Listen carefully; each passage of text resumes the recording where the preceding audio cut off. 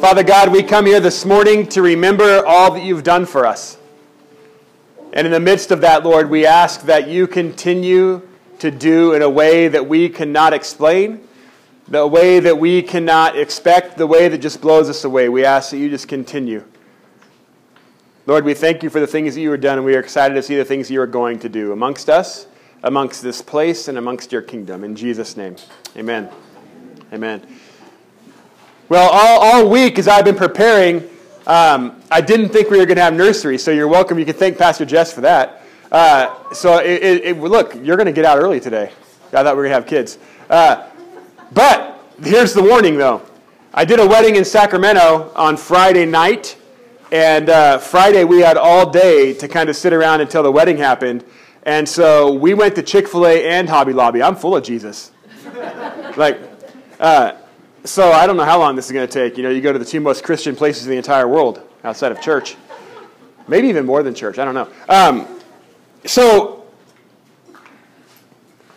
how many of you remember there's this little book series you may have heard of, The Chronicles of Narnia? Anybody? Oh, okay, good. So usually when I say that, no one's like, what? Not Narnia, though. There's this moment in The Lion, Witch, and the Wardrobe where the kids just arrive into Narnia, and everything is just a buzz. Everything is going on. The two daughters of Eve, the two sons of Adam have come, and now everything is going to change. And the fox and the beaver and all these different animals, they have this kind of mantra about them. And the mantra goes like this: Aslan is on the move. Right? It's like how they greet each other during this point. It's almost like when you look at like the first century church, when they would say, "Peace be with you," or "Jesus is Lord." This was the greeting they gave to show that everything was back on track. Aslan is on the move. Well, today in our intervention series, Jesus is taking a hard shift in the book of Luke. Like Luke has been talking about the ministry of Jesus and how they've been walking up and how everything has been going really good and the miracles and all this kind of stuff. And now everything is about to take a hard turn, and Jesus is going to start heading toward Jerusalem. And that is on purpose, right? He is now, his goal is focused. He is moving toward, the scripture today takes place just a few days after what we call Transfiguration Sunday. Not on our calendar, but in theirs. So he has just seen Elijah. He has just seen Moses. He has just seen this whole tent come down. Everything is taking place. He is getting geared up to go. He's getting fired up. He does a few more miracles, and now he's headed toward Jerusalem, and he's got the same old issue that he's had from the beginning, and let's just face it, that every pastor's had from the beginning. His people. No, I'm just kidding. You're great people, most of you. We're going to be in the book of Luke, chapter 9 today. And as we talk about the way that Jesus and God intervenes throughout this series, we've been talking about how intervention doesn't look like the way we want him to intervene sometimes. Sometimes it's exactly how we want him to intervene. But most of the time, his intervention is bigger than us. And at some point, we have to sit back and go, I'm kind of glad for that. I had a professor tell me one time that if we could figure out God, why would we worship him? Right? If he was that easy, because I'm not the brightest guy in the room. So if I could figure out God, we're all in trouble. So there's times that I'm glad that I can't figure out how he intervenes and why he intervenes in certain ways. We have this word called sovereignty, and we just trust God. But sometimes when it comes to intervention, that feels like a cop-out, right? Well, I just, whatever, the will of God, whatever. And so we don't always mean it. We just throw it up there because when someone's suffering, it's hard for us to accept that the will of God might be that he's not healed or she's not made better or whatever that be. And so when we're talking about intervention, we're talking about all these different ways that God intervenes, but he always intervenes. It's just not how we always wanted to be intervening. So as we hear this story, we get Jesus now who is going to head to Jerusalem. He's got options. He's got a map. You know, he's got Peter's the navigator, and he's got the Apple Maps and their Honda Accord pulled up. Y'all knew that, right? It says very clearly that they all came in one accord. So it had navigation. Jesus sets it toward Jerusalem. They start rolling out. Yeah, so your faces, I learned a new term this. It's not just dad jokes, but there's pastor dad jokes too. And they're way worse. So buckle up. They're headed toward Jerusalem, and Jesus says, we're going to go through the heart of Samaria. We're not going to go around it like a good Jewish group would. We're going to go right through the heart of where people aren't going to welcome us and not going to like us, and we're going to do it for a reason. And so Jesus begins this way in Luke chapter 9, verse 51. This is a time approached for him to be taken up to heaven. Jesus resolutely set out for Jerusalem, and he sent messengers on ahead who went into a Samaritan village to get things ready for him. But the people there did not welcome him because he was headed for Jerusalem. When the disciples James and John saw this, they asked, "Lord, do you want us to call fire down from heaven and destroy them?" Which is what we do, right? If you're not welcome someplace, just call it down. Remember, though, these two were with Jesus at Transfiguration, so they just saw Elijah. They're remembering what Pastor Jess preached about when Elijah called fire down on the altar. And they're like, hey, we just saw Elijah. We can do this. We can call fire down. So they're a little fired up. There's another one of those pastor jokes. When the disciples James and John saw this, they asked, "Lord, do you want us to call fire down and destroy them?" But Jesus turned and rebuked them, and they went on to another village. And now there's like this hard, there's this moment, and then Jesus says, okay, we're going to turn this into a teaching moment too. And he says, in verse 57, as they were walking along the road, a man said to him, "I will follow you wherever you go." And Jesus replied, "Foxes have holes, and birds of the air have nests, but the Son of Man has no place to lay his head." He said to another man, "Follow me." But the man replied, "Lord, first let me go and bury my father." And Jesus said to him, "Let the dead bury their own dead, but you go and proclaim the kingdom of God." Still another said, "I will follow you, Lord, but first let me go back and say goodbye to my family." And Jesus replied, "No one who puts his hand to the plow and looks back is fit for service in the kingdom of God." So we have what seems almost like we have two different stories here, but I'm going to make the assertion that they're really one story. And they're one story that gets separated into two stories, and it causes us to miss the point of the story. Right? So we have this moment where Jesus is going to go through Samaria, and as he's walking through, the disciples come back and say, "Hey, they were mean. They didn't welcome us at all. Let's burn it down."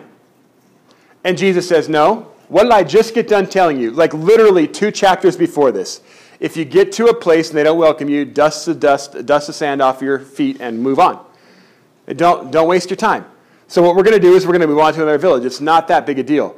But the fact that Jesus even went through Samaria is very important here because he's on his way to Jerusalem. It's not necessarily the shortest way. It's just the way he's going to go. Because remember, Luke is telling a story about a gospel that is for everyone and for any time. So he's trying to convey this idea that salvation is for all. So Jesus going through Samaria on this last trip back to Jerusalem is this one last effort to say this gospel is for everyone. It's for the entire world, not just Jerusalem. It's for all. So he goes through there with this idea of making that point. And then you have the disciples right on the heel of that, walking with Jesus, and these people coming up, and throughout his entire ministry, right? What did he want? People to follow him. And this guy comes and says, "I'll follow you." And Jesus goes, "Yeah, but it's going to be tough. I mean, you know the foxes. They don't have holes. Birds don't have nests. You don't have any holes? No. There's no place for you. Basically what Jesus says is that's great, but remember, we are going to be homeless for the rest of the time. But come on. I don't know. And another guy says, I'll do it. And he says, Jesus says, well, come on. And he says, well, but first I got to go bury my dad. And Jesus says, he's already dead. Let the dead bury the dead.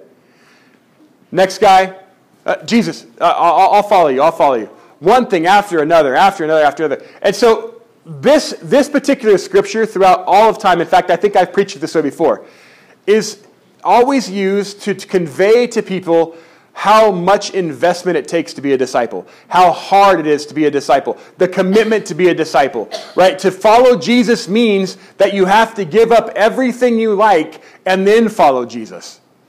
You don't get to have any fun things.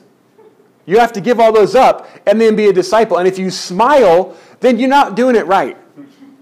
Like, you guys had it for the first couple songs. Don't you dare clap in church. People will think you're excited to be here. Right? I mean, it's just this mentality that we have that discipleship somehow means that we are to give up everything, including our own joy, and then follow Jesus and kind of be begrudgingly kicking the ground and walking and being like, I'm stinking Jesus. I would have so much more fun if it wasn't for him. Always cramping my style, ruining my parties. And we somehow get this mentality that discipleship has to be hard. But where did we lose this idea that Jesus came to bring this kind of joy and hope? That it shouldn't be that we begrudgingly do anything, but we live this way because we want to. This is where the whole monastic movement came from. This verse right here, these verses. This idea that we are to sell everything and move out into the wilderness. You saw it attack me, didn't you? We have to move out in the wilderness, get rid of all of our stuff, and just make wine. And this thing takes place, but maybe we miss the point of making discipleship the hard thing, and all of a sudden we link it to the story that just happened before, and we get this new story that says, Jesus has set his eyes to Jerusalem. Remember, Jesus came for a purpose. This whole Emmanuel thing, this God with us, this idea that Jesus was born into our world wasn't by happenstance or accident, and Jesus was just kind of like trying to figure it out on the way. This was something that when God created in the garden, and he created male and female, and he created them in our image, and everything was good, and it was very good, and the fall took place, and after the fall, this red thread that we have through our scriptures of redemption, this God following his people throughout all of the Bible and all of time, trying to pull them back in. This story begins with Jesus knowing exactly what's going to take place. This idea that he has to come to live amongst the people so that they can see God face to face. There's no more oxen. There's no more goats. There's no more doves. Jesus says, those aren't what we're doing here. What we're doing is I want to show you what God is, and you will see the Father through me. And so he shows up to be this living God amongst them, and they're walking, and now he's turned his eyes to Jerusalem, and he begins telling these stories about the fact that he's not going to come back with them after this Passover. He begins telling them about how he is going to die and raise again, and they're getting very, very confused, and this whole thing is taking place right on the heels of this idea that we have this cost of discipleship. And I think what the point of this story is not so much that we have to get rid of everything that makes us happy or everything that gets in the way, right? We tend to, and rightfully so in some cases, but we tend to make everything in our life an idol. If we spend 5 minutes on it, then it's an idol. And if we do this one thing, then it's an idol. But really, in a sense, what Jesus is saying is, what I want you to do is I want you to be single-minded. I want you to focus on where you're going and what you're doing. And as we do that, we're going to go through the parts of town that don't want us there. Because the mission is taking us to something bigger. And on this mission, what is it that we do? What are we doing? What are we trying to do? Jesus knew at this point, everything is turning toward that cross.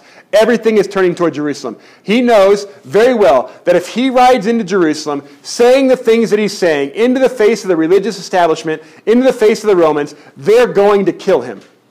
That's what they do. There was no mistake about that. He knew that he was taking a stand this time. This was it. This was the year. This was the Passover. Everything changed. And so as he's moving that direction, he goes into this place and he says, here's what I need from you.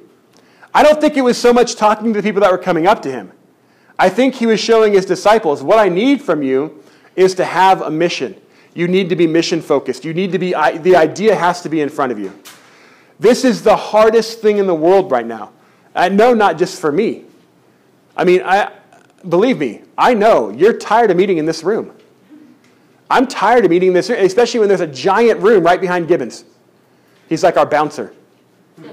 He won't let you in. The insurance company says no. There's this whole new place, and I so want to be in there. I want to have this building ready to go and be this central hub for the kingdom of God to spread out of the center of the city. I want it so bad. My mission and my vision is so clear, and everything seems to make sense. And it's like somebody's telling me, yes, but remember, your idea of discipleship, your idea of movement is not my idea of movement. And sometimes you have to hold on, put on the brakes. I don't want to do that. Intervention sometimes is annoying. There are times when God intervenes, you just want to say, butt out. Like, we could do this just fine. Just give us the permits, for crying out loud. Or better yet, let's just go back in time and pretend like the inspector never showed up and caught us. Yeah. Right? I mean, all this stuff that we're doing, we could easily plow through it. And I just keep wondering why it's not happening. There's got to be a reason why July 1st, or July 31st is going to, July 1st, that'd have been awesome. Why? Why is this happening? And I have to, for my own sanity, let alone for my own theology, I have to stand back and go, there's a reason why this is delaying. There has to be, this intervention there's got to be a reason, or else I just want to shake my fist and walk out. I'll just go live in Lake Tahoe, sleep on the beach. I don't need this. There's got to be a reason the intervention is taking place this way. And I think about the way that Jesus stopped at each of those people and gave them a command that, one, according to the Old Testament, are very biblical. You're supposed to bury your father. That's one of your responsibilities as a son. You're supposed to be there to do that. That is the whole honor your mother and father. I know parents of young kids want to use that to raise your kids, but really that's a command for adult children to honor your adult parents. So that is one of the commands that you are to do, to honor your mother and father by burying your father before you do anything else. That's the priority. And Jesus says, let the dead bury the dead. Not because he's trying to be disrespectful or trying to move on past the Old Testament, but because he's trying to say, we've got a mission here. We've got something we're doing. And so in the midst of this time, in the midst of the time that we are still in what is going to be a coffee shop one day and not a sanctuary, when we're still and we're frustrated and we're wondering, is this ever going to end? And I know some of you walk in and you walk in and, the insulation is still there. Oh, good. I was hoping we wouldn't have a wall there. It'd be terrible. We look and we want the change. We want the happening. And right now, let me tell you, it's killing me right now because before we would do little changes and we get to see everything every week kind of happen. But now it's like, well, if the planning commission doesn't give us a special use permit, we have to sell the building. I don't want to spend any more money into it. So now we're just kind of in this crazy holding pattern of intervention, and I don't like it. But we need to keep our eye on what we're doing. We need to stay focused on what's going on. I heard a saying one time. It was on a pastor's wall.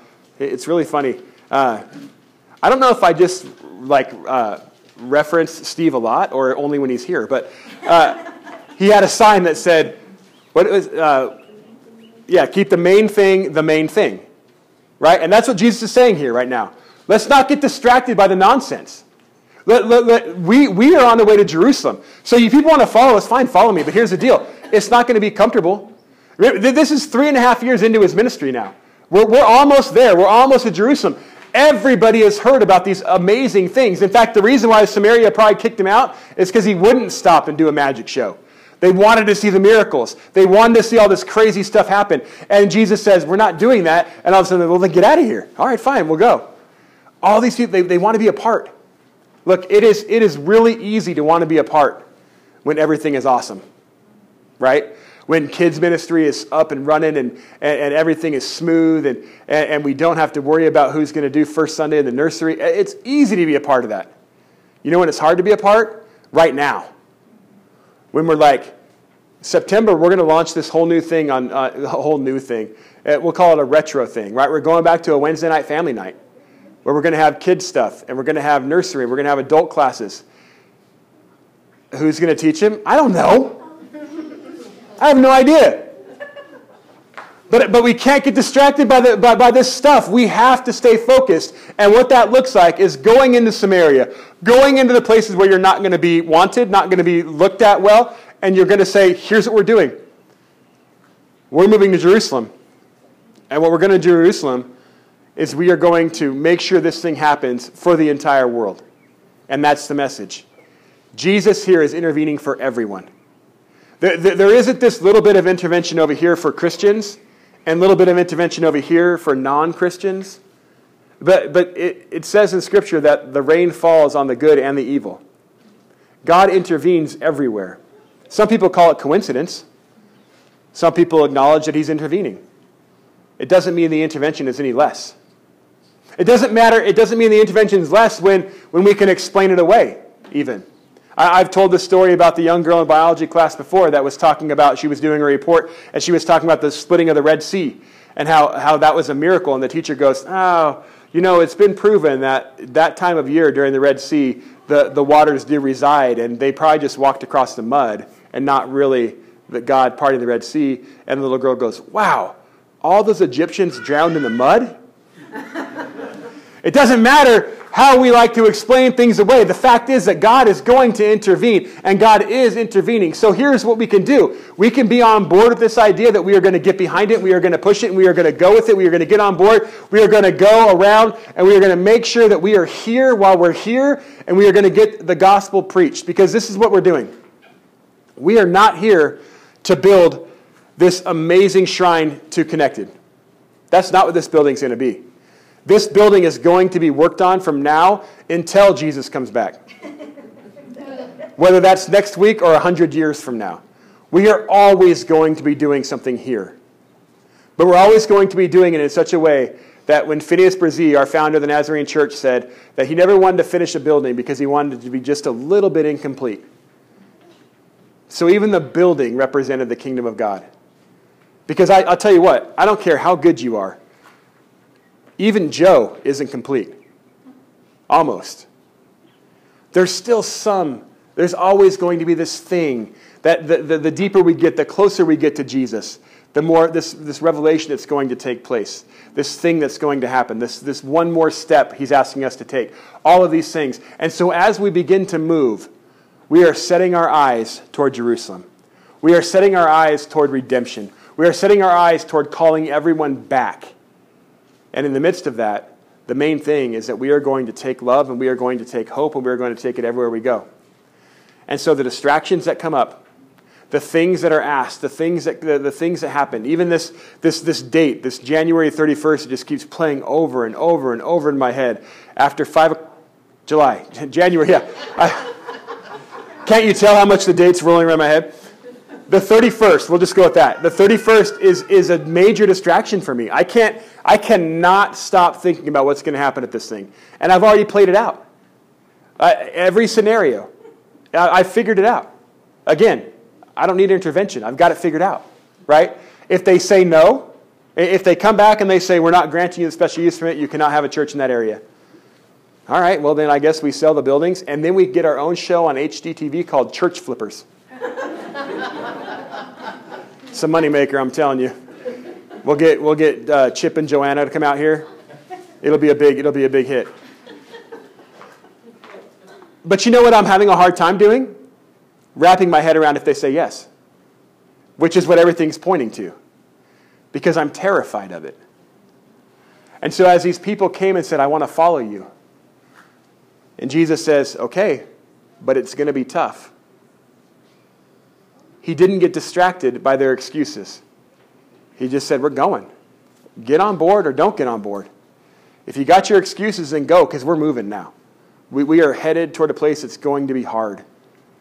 And what I find absolutely incredible is that even through all of this, even through the calling of discipleship, even saying that we're focused on loving and making sure that the entire world hears this gift of salvation, even through all of that, what happens to the 12? They vanish when it got tough. John was there. And, of course, the women. Everyone else bolted. Even as Jesus says, we are going to focus down, we are going to bear down, we are headed towards something huge. And they were all ready for it. Right? The whole talk's up to it. Do you love me? Yes, Lord, I love you. Do you love me? Yes, feed my sheep. Do you love me? Yes, Lord.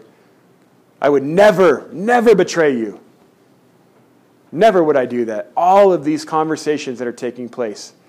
And Jesus never lost focus. In fact, all the way to the Garden of Gethsemane, that Thursday night before it all went down, Jesus is so focused. He is so set on his goal that he is praying for hours upon hours in the middle of the night, so much so that all of his disciples fall asleep. He is so stricken by what's going on. He is giving everything he can to this mission. There is no distracting him from what's going on. He tries for just a second to say, God, if there's another way. I know the mission, but if there's another way, take it. But if not, I'll do it. He is so dialed in on what's going to happen that there's nothing that can distract him. It's unbelievable to me, the fact that he is going to do this, not just for the people that are with him, not just for those that left him, but it is the Gospel of Luke that tells us that he was on that cross not just for the holy, but for the two people on the sides of him too. He was so focused on redemption that his plan was not going to be thwarted. So, in the midst of our distractions, in the midst of the stuff, in the midst of figuring out how the swamp cooler could not make me freeze because I'm standing right in front of it, in the midst of all of that, we have got to stay focused on being the church. Not being this building, not being connected, not being anything, but being the church. So that as we get closer to this idea of what it's good, because what are we going to do when the distractions go away? They're not going to. So we've got to practice now on not letting the installation bother us, not letting these things take place, not letting the fact that I have to mow the parking lot, not letting those things be the things we focus on when we get here. This is the third week in a row that between Ben and I, we've screwed the coffee up. Any volunteers? If I was attending a church, that'd be a deal breaker. But we cannot let those things be the things that we walk out of here remembering. As the band comes back up, I want to leave you with this. There are so many times that we get to take amazing vacations or we go on amazing trips, and they're just absolutely incredible. This wedding I did on Friday, I seriously felt like I was performing a wedding in a romantic comedy. The venue was incredible. There was limousines picking up guests at the hotel and driving them out to the venue. I mean, they choreographed their first dance. The DJ somehow made everyone dance, even the Nazarene that was there. When there was a line dancing thing that took place out there, everybody lined. It was ridiculous. It was like I was, except for one thing. About midway through the reception, the toilets stopped working. 200 guests in this like ancient mansion. I mean, it was so elaborate. It was so crazy. And none of the toilets are flushing. It starts with the women's bathroom. All of a sudden, the toilets are clogging up. So then I try to go to the bathroom, and there's like 4 ladies standing in front of me like, wait, just because your line's long doesn't mean you get to jump over to our side. And they said, no, the bathrooms are broken. 30 minutes later, the men's bathrooms, not flushing anymore. An absolutely perfect thing. And every time I talk about it, you know what I think of? The bathrooms didn't work. Everything else was amazing, but the bathrooms didn't work. You can go on the craziest, most awesome vacation, and when you get back and somebody says, how was it? And you say, oh, it just rained for 30 minutes one day. But that's what you lead with? No, we have got to stay focused on the fact that Christ did not come to just give us a new mission to do. He came to be the mission for us to do. We do not celebrate this day because we have a Bible. We celebrate this day because of the resurrection. We celebrate the resurrection. We live in a resurrection time where Jesus did not just come and say, go and do. He came and did. And as we now live this way, we stay focused on what's going on. So that when we have the end of the day, we don't just talk about all the things that went wrong, but we talk about the potential of life that's around us. We don't just talk about those out there, the different ones, those that are always messing things up, those that are constantly passing laws we don't agree with, those people that don't even want Chick-fil-A. We're not talking about them. We are now going to be with them, and we're going to focus on it. That is the main thing, to make sure that everyone understands the resurrection was not just for us in this room. The resurrection was for all of humanity. And so as Jesus walks through Samaria and begins talking about these things, he's like, no, we're focused on this idea that there is no us and them. There's not going to be. regardless of what Facebook says. We cannot live in an us versus them mentality. We have got to live in an us mentality. So the main thing for us, it has been since day one, the main thing has always been that we exist to connect people with each other, with God and with each other. That's it. Those two things. And if both those two things aren't happening, then we reevaluate what we're doing. If our things that are connecting with each other are happening, but they're not connecting those people to God, then we need to figure that out again. But we want to constantly keep that main thing of connection, of relationship. It's why even in the midst of this, we still have 3 tables out there, because there are people that get here early and that want the coffee that isn't made. But we need that time to connect with each other so that we can push people in and just draw them into this connection with God in a new way. That is our main thing, and that is what we're going to keep doing regardless of the transition. Because I'm telling you, come August, it's going to be messy in here. But it'll be the best kind of messy you'll ever be a part of, because it's going to be progress messy. But we're just going to keep focused on the main thing. We're going to keep talking about the hope that Jesus gives, the resurrection that is real, and the fact that we can be forgiven and be brand new creations. We're going to focus on the gospel through all of it. So I hope that you can dig in and be a part of focusing on the main thing. As our kids are off at NYC, as they're off to camp, as all this stuff is happening, that we just keep focusing on Jesus and the things he's going to do in this place and in this city. We're going to move into connecting time and kind of encourage you to move out into these stations in a way that is going to help you just dig in. Maybe it is a call to discipleship for you. Maybe you need to know that. But the call to discipleship is not just about giving everything up. It's keeping the main thing. Keeping focus on where you're going. So as Pastor Jess communicates to you the different stations, I just pray that you will find a way this morning to connect with God in a new way. Oh, you can be seated. Okay.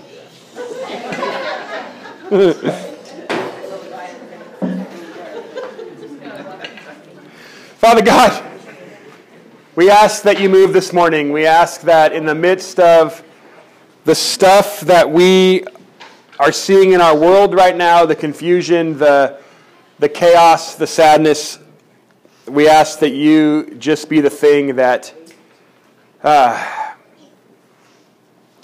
that you be the light that we see, that you be the thing that we search for, that you be the thing that steadies us, that you be the rudder that steers us, that everything we do, it be that you are doing it through us. And that is how we begin to survive. That is how we live. It is how we do everything we need to do. Lord, we ask that you move in mighty ways, and we give you permission to act through us.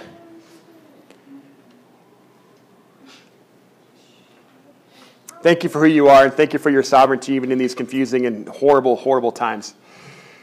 Lord, we pray for your love to just fall on this world. In Jesus' name, amen. Amen. Any of you guys campers? Like camping? No? Look, I know there's several of you that camp that are not raising your hands right now. This is the interactive part of church, okay? I kind of had a strange epiphany over the past couple weeks. I went on a backpacking trip. And when you're backpacking, you basically have what you have in your backpack. There's nothing else that you get to carry with you, right? You don't. And so we got back from backpacking, and then we went on a car camping trip where we took the trailer. And I'm sitting up early in the morning, and I'm looking around going, I have everything I could possibly need right now. Like, it's so weird. Like, when I'm backpacking, I have a stove that's about this big and weighs like 2.5 ounces. And that's how I cook everything. And I'm looking in our bear box. We've got like an iron skillet, an iron griddle, like all this stuff. And I'm like, this is really strange, because the difference is between backpacking and camping in your trailer is the same amount of difference as camping in your trailer and living in your house. I mean, it just blew my mind. And I thought about the fact that how interesting it is that we even go camping. Like, I'm sure you've thought about this before. You've heard this before. Like, do you realize how much money we invest to be homeless? Like, we paid $35 a night at a campground to not have a home, when we have a perfectly good home that we could sleep in that has beds and everything. But we do this thing, and I think it's this act of unplugging. It's this act of trying to get back to simpler ways and trying to get back to simpler times. And so when we do it, the whole point is to make things simple. And what we do is we make it so stinking complicated. Like sometimes setting up a camper takes 3-4 hours. Like that's not simple. What? It's worth it. Setting up the camper is worth it. But you have a house, Wendy. It's already set up. You don't have to crank anything or set up beds or anything. It just blows my mind the extent we go to be simple, to get back to simplicity, to find that out. And I think the reason why is that we all acknowledge the fact that our lives are just riddled with distractions. Like there is so much going on Monday through Friday or Monday through Sunday or even Sunday morning, and we just get bombarded with all of this stuff that our eyes are continuously bobbing around, and we notice every little thing, and it's hard to stay focused. This is the first year ever, I think, in my ministry where I have done a series all the way through, more than once. I mean, usually 5 weeks for me, that's a commitment. Trying to stick with a series for 5 weeks is nuts. Well, just a couple days ago, I actually lined out our sermon series until January. Yeah! We'll see if it actually happens. But next week we're starting a brand new series that I'm really excited about. It's called The Pillars of Faith, and we're gonna look at Hebrews 11 and what all that means and what it looks like to look back on the people that motivate us to get where we're going. It's going to be a lot of fun. So come back for that. We've got a lot of really cool series coming up. And September 22nd is going to be the best one because my boss will be here, so it has to be. Hopefully we'll be dedicating the building on that day, and Steve Scott will be here. But we've got a lot of just great stuff coming up. And when I was doing that, I noticed how much when I open up my calendar, the little red dots, I was just trying to figure out what the next Sunday date was. But then I'd see a red dot and I'd open it up. What's that? What's going on here? Oh, what's going on here? I just get distractions everywhere. And so we try to unplug, we try to get undistracted because we want to focus on God. Well, for the first time in my career, I believe I actually have a tweetable phrase. I've always, there's these pastors that are just creative and smart, and they have these things, and then you read on Sunday afternoon on your Facebook feed or on your Twitter feed, and they tweet out these one-liners that their pastor gave. I've never been that smart. So I've never really had the tweetable phrase. But today I think I have one.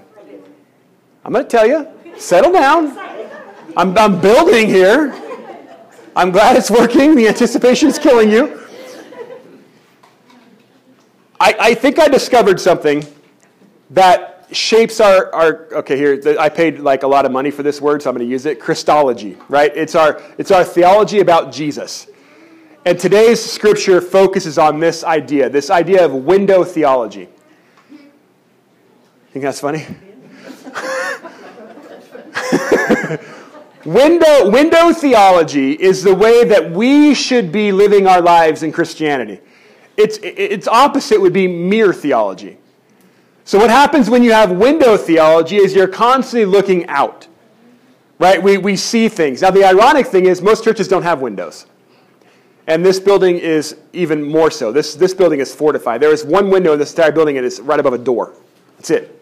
No windows, except for the glass doors. But this window theology, it gets you focused on what's outside of who you are. Mirror theology, when you look in a mirror, but you know this. When you look in a mirror, what do you see? Myself. You, right? And for some of you, you should look at windows because no one wants to. Anyway, we have this idea, though, that we get so focused on who we are that we lose track of everything because we have this mirror theology. Our entire theology is based on what I can do or what I can get instead of what's out there and what I need to give, what I need to do to approach and be in the outside and do all that kind of stuff. So this idea of window theology really piqued my interest, so much so that I just went away with what we were supposed to do today. And Jess went ahead and made the bulletins, and I just changed it. So we're actually not going to be using the scripture that's on your bulletin. We're actually going to be in Luke chapter 12. But it's this idea that Jesus is calling us away from distractions but still letting us focus on what's out there. Okay, so in the scripture today, it's Luke chapter 12.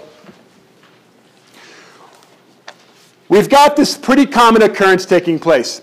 This guy is going to go to Jesus, which was very common. People would go to their rabbi and give the rabbi a problem to solve, and the rabbi would solve the problem. So what's going on here is pretty normal. And so this guy comes up to Jesus and says, hey, my brother and I, we have this inheritance. Can you tell us who gets what? It's not fair. We don't like it. Who's gonna get the inheritance? And so Jesus says, no, I can't. It's like this idea that Jesus is not going to get involved in their money. They got their own issues. Well, just here. Verse 13. Someone in the crowd said to him, Teacher, tell my brother to divide the inheritance with me. Obviously a younger brother, right? Tell the older brother to divide the inheritance. Jesus replied, Man, who appointed me a judge or an arbiter between you? Then he said to them, Watch out. Be on your guard against all kinds of greed. A man's life does not consist in abundance of his possessions. Okay. I want to share with you something in this scripture that I've learned recently. Like recently being like 10 years. If you are living your life for an inheritance, you're doing something wrong. Because I'm going to tell you right now, those people that are supposed to leave you money, they should be spending the money on themselves. It's not yours, right? So why do we have this idea and this mindset today that something is owed to us? I just read a study the other day that said that the number one thing that is separating millennials from every other generation, sorry, we're going to pick on millennials again, is that there's this idea that someone, like it's an obligation to come up with 20% to buy a house for the parents for the millennial. This is something they just think should happen.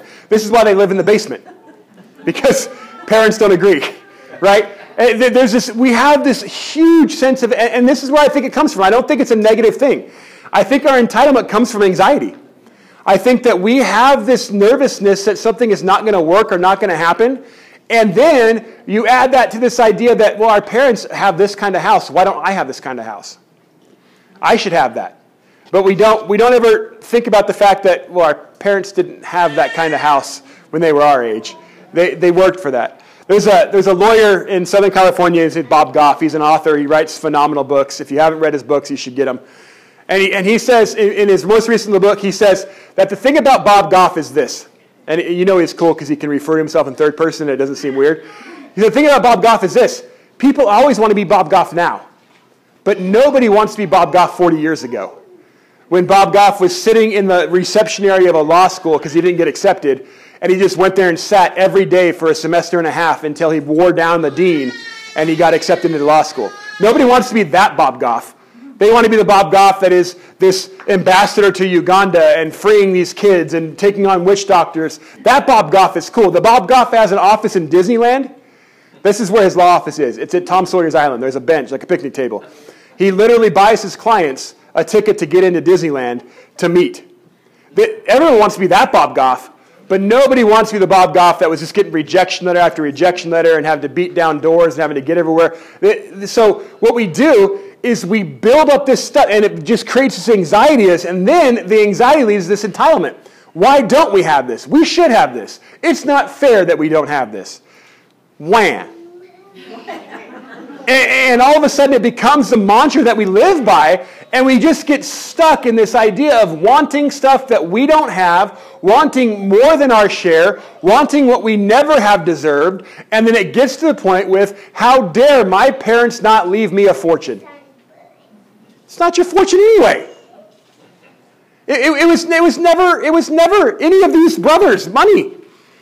They come and they say, Jesus, my brother won't share with me. And I'm pretty sure Jesus wanted to spank him, but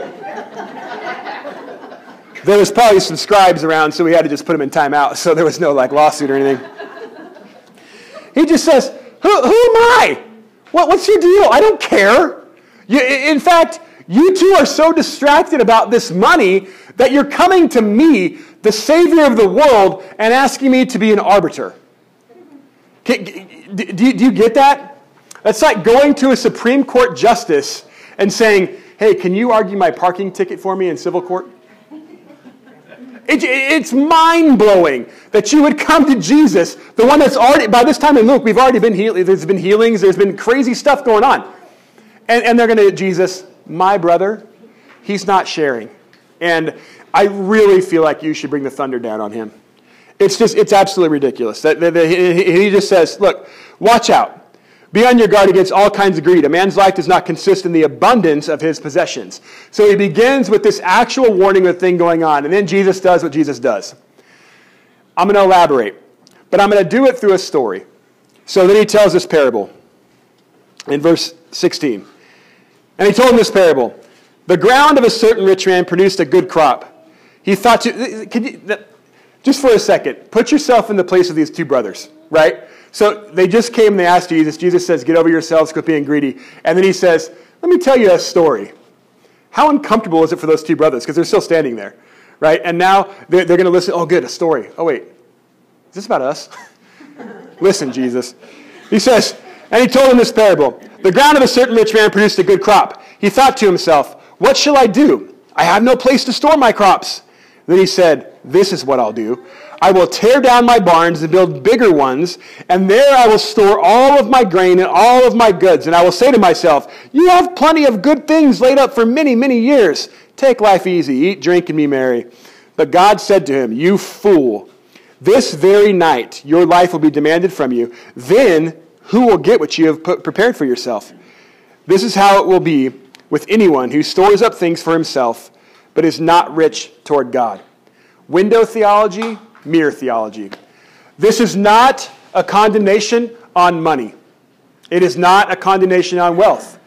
Jesus does not imply here at all that this man was an extortionist or that he abused his employees or anything like that. This is a story about great abundance and what do you do with it?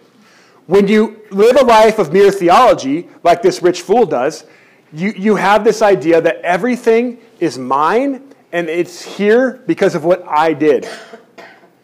I provided this. I did it. You notice this is one of these crazy, it's almost a soliloquy more than anything. But there's, in this very small passage where Jesus tells this parable, 11 times, I, my, or mine. 11 times. Coop used to have a phrase that he would say all the time. He'd say that some people's eyes are too close together.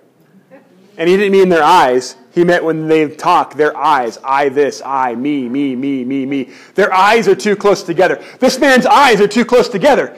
Everything is not just about what he's going to do with it, but everything is how he provided it. My land did this. There's never even an acknowledgement that possibly God had something to do with this blessing. So this is not so much a parable about having too much money.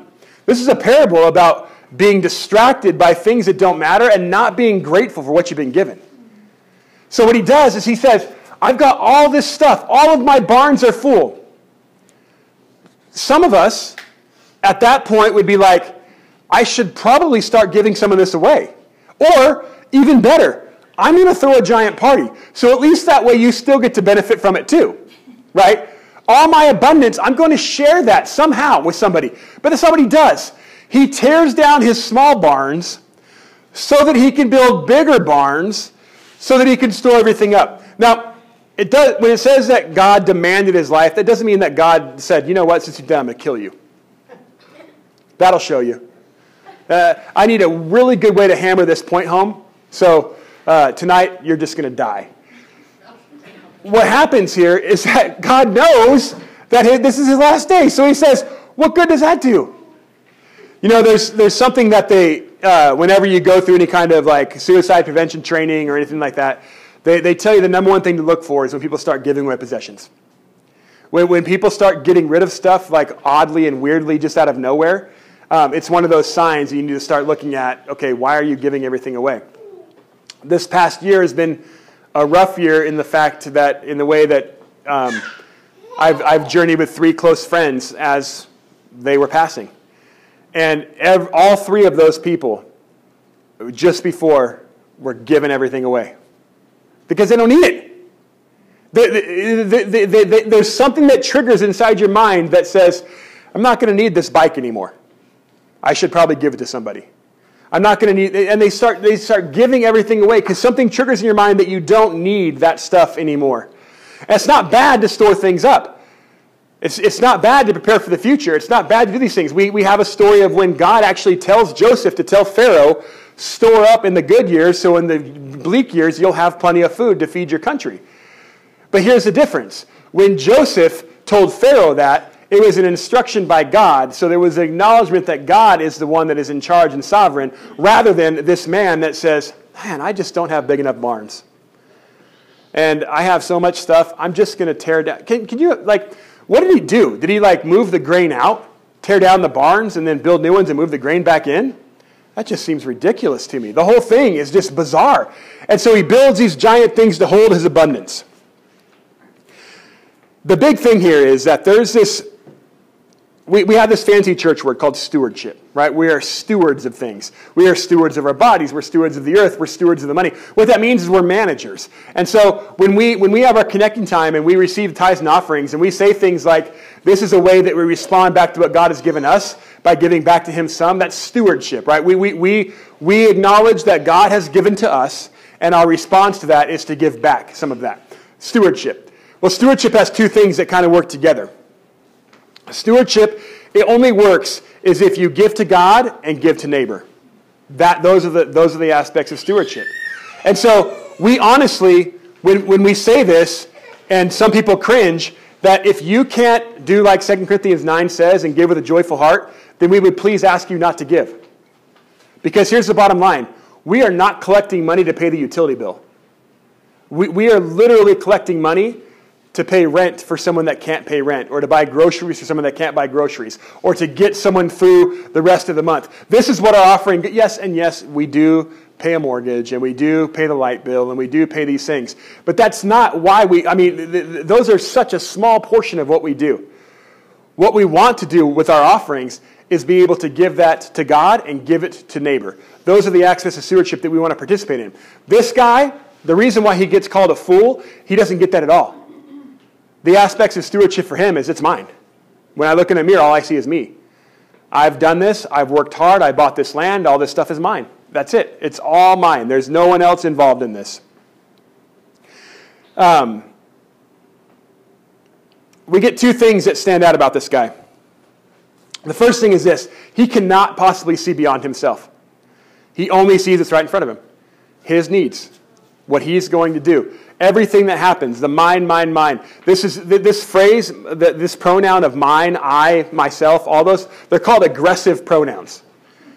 And I think it fits beautifully, right? Because it's this idea that you're grabbing from something. This is mine. It's every cartoon that has a baby in it. What's the biggest laugh? Mine.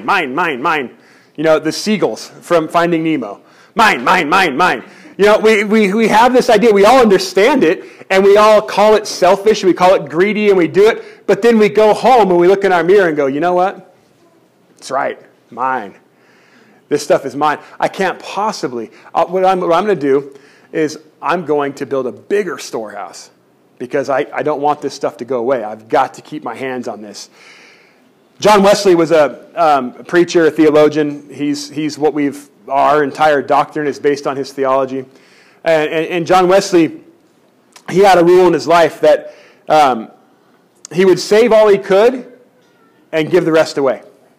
That was the way he lived. So when he was in Oxford and he had an income of £30 a year, he lived on 28 and gave 2 away. This is what he did. And then when he got his income increased and he had £60, 90 pounds, 120 a year, he still lived on 28 pounds and gave the rest away. Rick Warren, a pastor, even a little more current in Southern California, Rick Warren wrote a book and he talks about how he does reverse tithing. Rick Warren gives 90% of his income away and lives on 10%. It's kind of a brilliant thing, and it's a brilliant concept, except for the fact that we are pitched this new idea. Here's the new idea. When you succeed, you should look more successful. So what that means is when you get a raise, you should spend it all. When you sell a house, you should buy a bigger house. I was talking to a buddy of mine the other day, and I never really thought about it this way before, but this trap of buying bigger, and we have these things called starter homes, And we all do it. I mean, that's the American way, right? We buy a starter home and then we upgrade. But the funny thing is most people live in an average of 10 to 15 years in a house. And so by the time you're ready to sell your house and upgrade, you're now paying principal finally for the first time. and you've reset to just pay interest again. But it's this idea that we've got to, you know? You look back in the 50s and the 40s, the average house was 900 square feet. Even in America, 900 square feet. You want to know why we only need one income? Because the house is only 900 square feet. But now you know what we need? 7,200 square feet, for crying out loud. Because my wife and we need some space. I drive an SUV with 3 rows of seating. Usually it's just me in the car.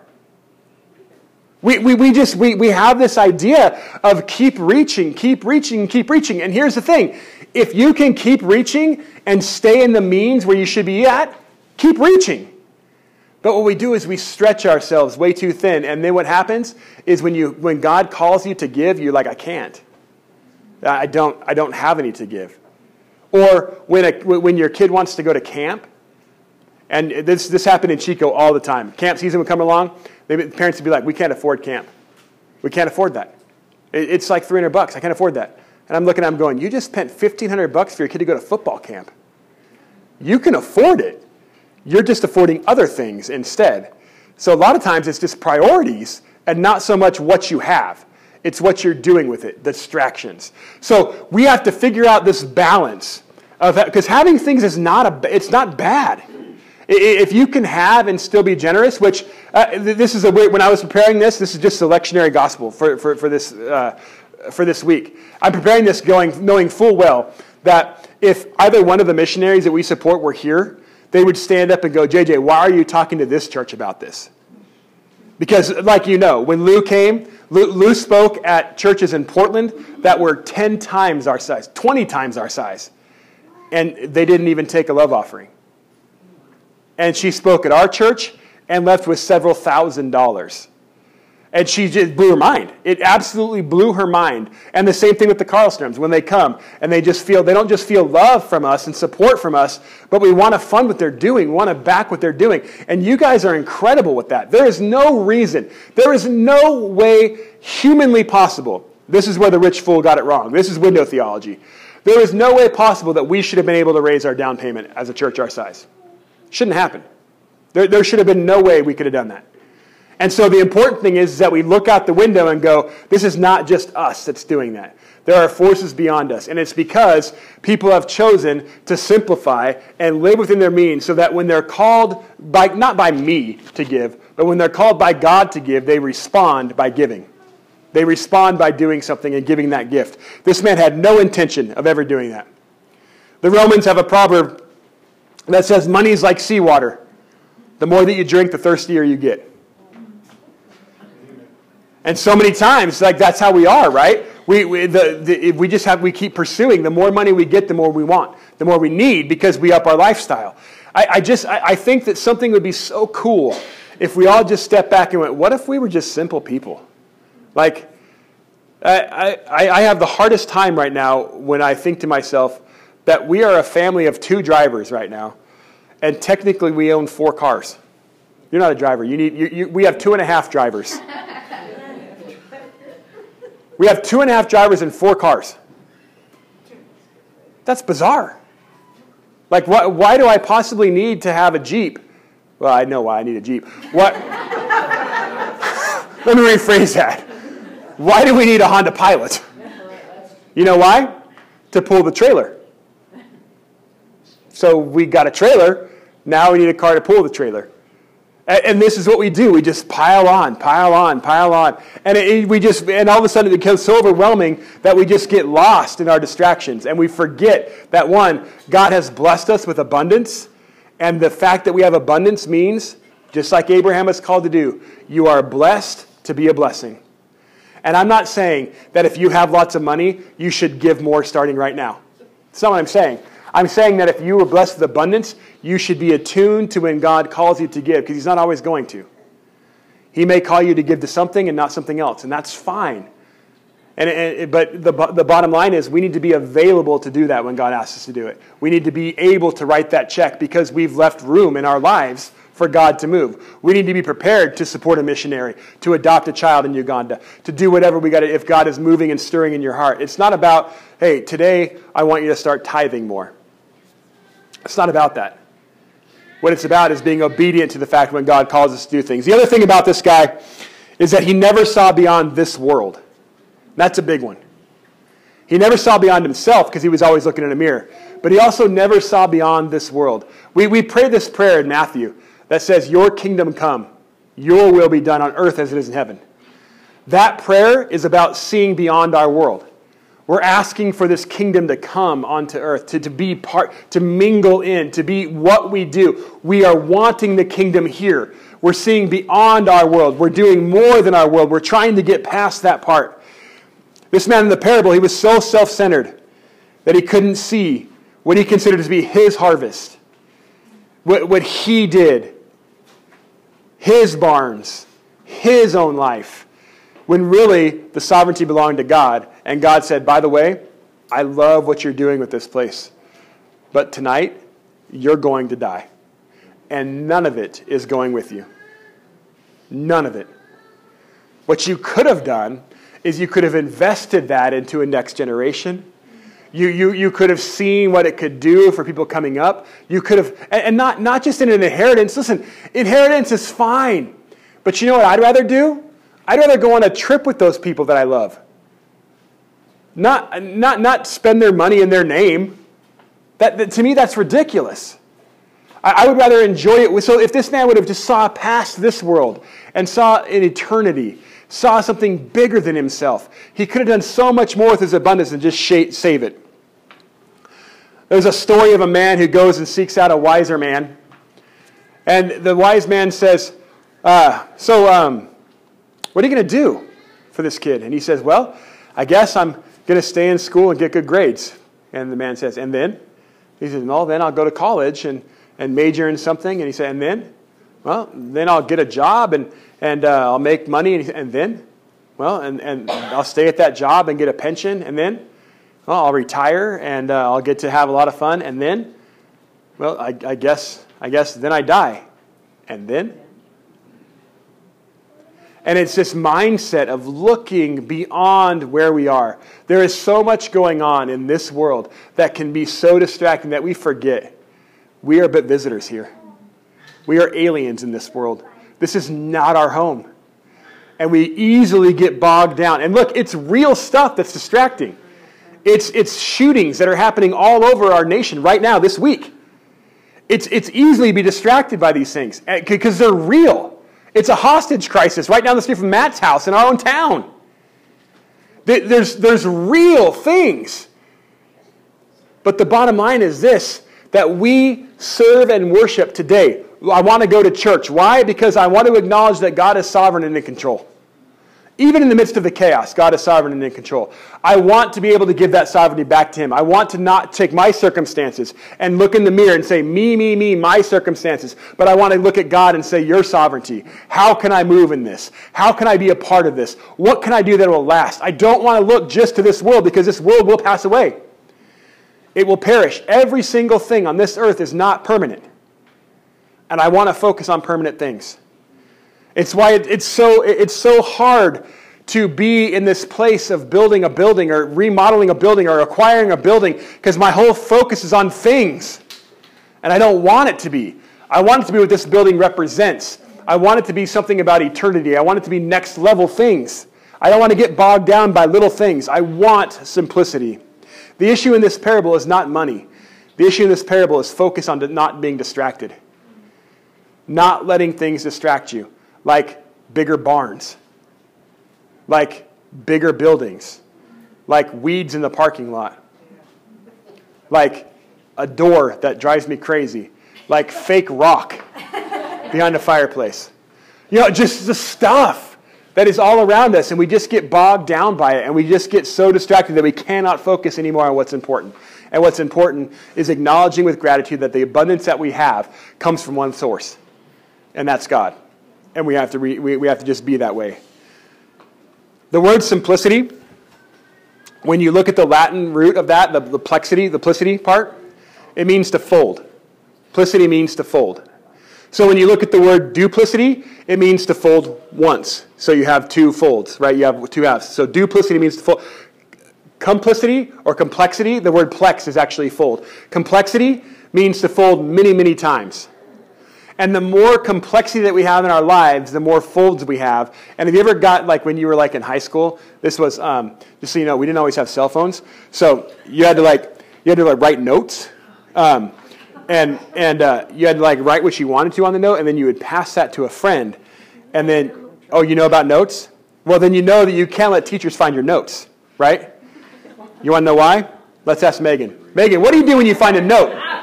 You read it. Teacher's greatest joy in the world is reading kids' notes. So what happened?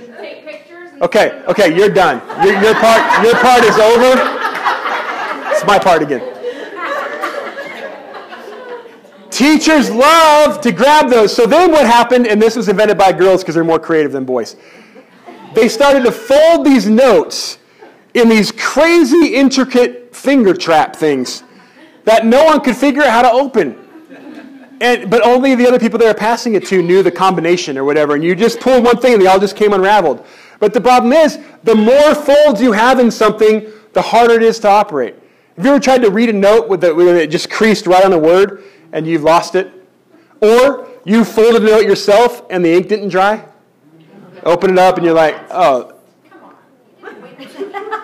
Sometimes I'm in a hurry. Like, I got to get that out, you know. The more you fold, the more complex everything gets. The more complex everything is, the harder it is to live. Simplicity means this. The Latin form means simple fold, no fold. Zero folds. So when you have this simple life, there is nothing that is in the way of reading it. There's nothing that gets in the way from you looking out and going, praise God for the blessings that have been upon me. And that's not saying, praise God for my big house or all my bills are paid. That's saying, praise God that the sun came up today. Praise God that I can stand up and walk outside. Praise God that it hasn't been 100 degrees yet this summer. I forgot we had Phoenix people here today. They say, praise God, it didn't get 100 degrees in February this year. To be able to look at the simple things and just go, this is all from God. All of it. When your kids poke you in the face at 6 in the morning to wake you up, praise God. Praise God that you live in that you're alive and get to experience this stuff. Even like on Friday night, I went to a barbecue where I said goodbye to a very good friend. He's going to move to hell, basically, Arkansas. But I mean, it's like we got to gather together and praise God for that. Praise God that we got to say goodbye to them and send them off in a good way. It's just so good. We're sitting in a 3-hour meeting with the planning, 4-hour meeting, I don't know, super long, with the planning commission. But praise God that we were even before that committee. Praise God that we were the only unanimous yes vote the entire night. Praise God that they said, the commissioners said, I cannot wait to vote yes on this. Praise God for stuff like that. That we've been waiting since November, and it's easy to get bogged down. But wait, stop. No, praise God. Not it's been since November, but praise God it's right now. And we need to be able to look out the window and go, there is so much bigger stuff going on right now than just this. Many American families are trying to, many families around the world are doing this thing where they're trying to recover their joy. You know what one of the most popular podcasts on Apple Podcast is? No, it's not Connected Naz. It's the Minimalists. There's these two guys that are called the Minimalists. And what they decided a few years ago was their life was too complicated with stuff. And it was that whole drinking the salt water and being thirsty. They kept getting promotion after promotion, and they would look in their garage, and this single dude had like 3 cars, a huge apartment, and he was alone. So he sold it all. And they have this podcast now that you can listen to, and it's mind-blowing. Do you know that the appeal right now is so strong for people to live in tiny houses that counties around the nation are outlawing them? Because it kills the economy. The system needs us to constantly upgrade. And so when we say, you know what, we're just going to live in 900 square feet, they're like, yeah, we're going to make that illegal. Do you know you cannot build a house in Carson under 900 square feet? Unless you have a special use permit. I know who to call for that. But there's this return back to simplicity. And I think that's what we do when we go camping.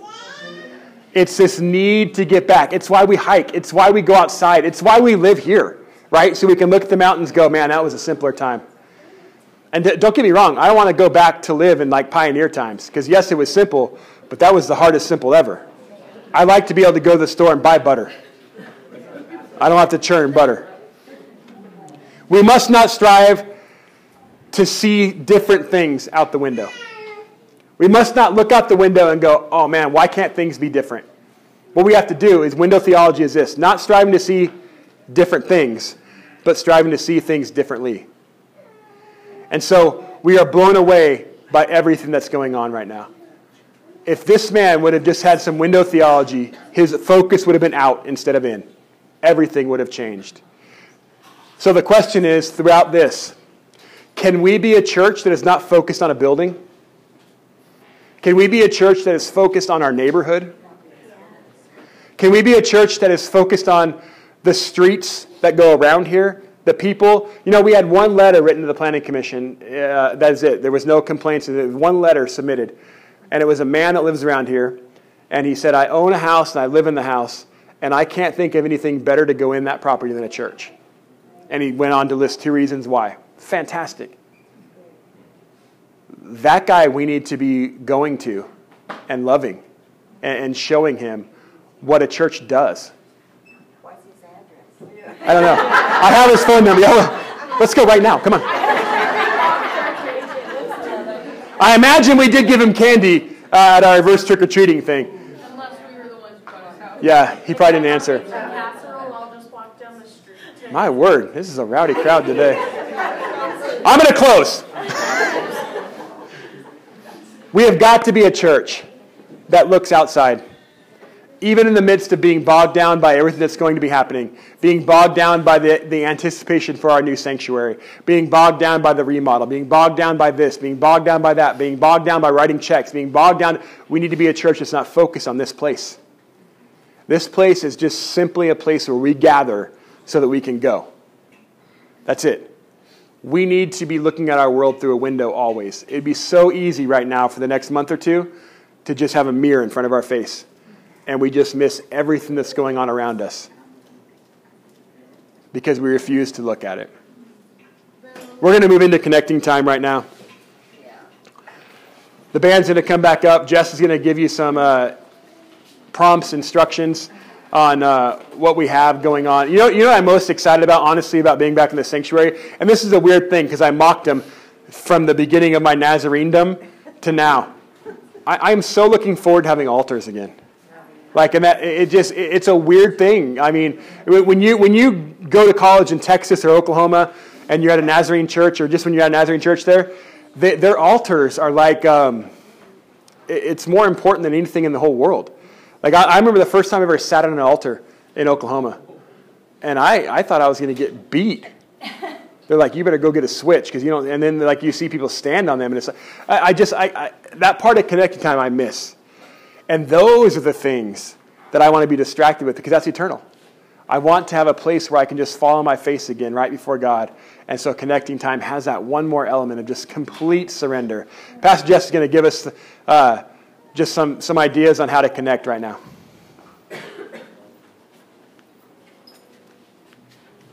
So we really do